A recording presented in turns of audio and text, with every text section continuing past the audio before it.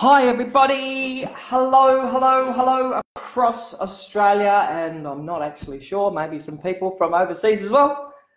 I hope you're having a fantastic day. It has hit the cold snap. Not happy about the cold snap. Good. I don't like it all that much. Anyway, it is what it is, and that's fine. We had our training session last night, and I just wanted to touch on something that came up last night, and that's around limiting beliefs. Okay, now limiting beliefs of our kids, our limiting beliefs, teachers limiting beliefs.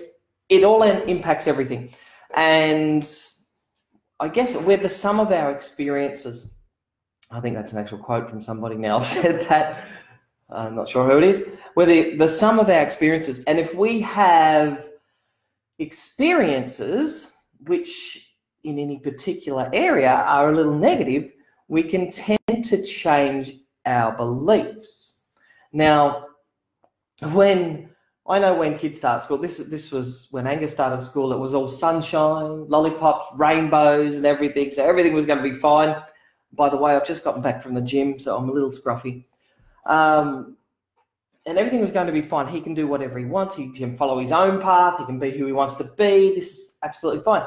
Then, as the first couple of years started at school, we noticed he did struggle a little bit. So from talking to teachers and from witnessing different things with sight words and writing, my actual expectation and belief started to change. And this happens again and again and again. And this was last night on the training session. This is what came up. So it can be not just our beliefs; it can be the beliefs of others that impact us. Now, I had to think about this before, and the way that other people's opinions and beliefs impact us. And I had to think, and I brought this up last night actually. When I was a boy, back in the olden days, when we had stone tablets and we had to chisel things out under a tree because we didn't have classrooms. I'm getting into a bit of a dad story now, aren't I? I struggled. I struggled with spelling, writing, all the things, keeping up in class, following instruction. But one thing that stands out in my mind that started to chip away at my beliefs was quite common. I should have turned off my notifications. Quite common to be writing. Okay, back in the day we did a lot more writing than we're doing today, as a side note. So we would write, listen to the teacher, write. Teacher would be writing on the board, we'd be looking and we'd be copying. Now, I did this and I'd write. The teacher would then come around, and it was kind of my mantra for a while. Jeremy, you really need to slow down. Your handwriting's quite messy. Because I'd be writing away, trying to keep up, copying off the board, writing. And my handwriting was messy, and still is, really.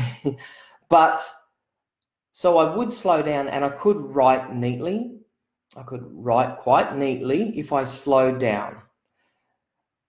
The trap is I'd have that same teacher about 10 minutes later come around and say something like, Jeremy, everybody else has finished. The bell's just about to go. You need to hurry up or you'll be staying in at recess. So on the one hand, I'm being told, slow down, your writing's messy. On the other hand, speed up, you've got to get your work done. So this is just one thing that would chip away. And my belief was that I couldn't write. I couldn't copy like everybody else. I couldn't keep up like everybody else. And this is just one element that added to my own beliefs. So it was the belief of the teacher that I couldn't finish that started to impact. So I started actually in primary school and high school and university, and as an adult actually, thought of myself as dumb, lazy, stupid. And this is the power that other people can have if we let them. Other people, other comments, belief systems. And this came up last night, and someone mentioned that they've been told their child was a struggler, and that, I've forgotten the comment now. And we heard the same thing last year. We heard comments coming from some of our clients where the teacher would say at parent-teacher interviews things like, he's never going to be a rocket scientist, is he? Or he's always going to struggle to be average was another one. We've had teachers tell parents that they don't know what to do. They've done everything they can. Their hands are tied. They've done absolutely everything they can. So that doesn't leave you in a great spot as a parent. And what happens then is that parents' beliefs start to change. And you can be the most positive, amazing, upbeat parent, and when kids start out, they can do anything. But as we move through, if we're constantly hearing, oh, well, he's struggling a little bit. He's a little young. He needs to catch up. If we're hearing he's never going to be a rocket scientist, and we're seeing this in when we go and do reading it in the classroom, and everybody compares. Everybody says not to compare, but everybody does, and we do. We want to get that judgment. Oh, that child's reading better than my child. Okay. In your thought processes, that's what goes on. As much as you try to think it doesn't, it does. So our beliefs start to change. And when our beliefs change, our kids pick up on it because they're intuitive little sponges, aren't they? And so then they start to think, okay, for whatever, it could be body language, it could be something that's said, a way that it's said, and it, again, chip away at that child's belief. Yeah, I haven't cooked a sponge cake in 15, this is totally random. I haven't cooked a sponge cake in 15 years because I had an experience. This is where I mean experiences shape our beliefs. I cooked a sponge cake for Miss Marziano. Miss Marziano, if you're out there, you're amazing, great teacher, lovely lady. And her birthday was the day after mine. So I cooked her this sponge cake the night before her birthday. And it was horrible. It was a horrible sponge cake. It was black and gooey and yuck and all the things. So I did take it in and I said, Miss Marzi, I've cooked you a sponge cake, but please don't eat it. It's terrible. Anyway, copped a little bit of a ribbing for that one. And I have never cooked a sponge cake since. Because my belief is, I tried to find things today that are still, because I don't really let beliefs creep in. And this was one thing. I still haven't cooked a sponge cake for 15 years because of that one experience. And also because I have an amazing wife she loves cooking fancy desserts. So anyway, if it's her birthday, I tend to go to the cheesecake shop. Jeremy Random. So you can see how that one experience has shaped my belief in my sponge cake cooking ability. I'm trying to relate it to what we're hearing every day. And if children are seeing themselves as not reading as well as someone else, that's changing their beliefs. Okay, because that's their experience. If we're yelling at our kids when they're not reading, or we yell, which please don't feel bad about it because we've all been there, but we yell at our kids for not doing their homework. We yell at them for not reading when it's something they really don't like. So what do we try to do? We try to give them more and more and more of something and force them to do more and more and more of something they don't like.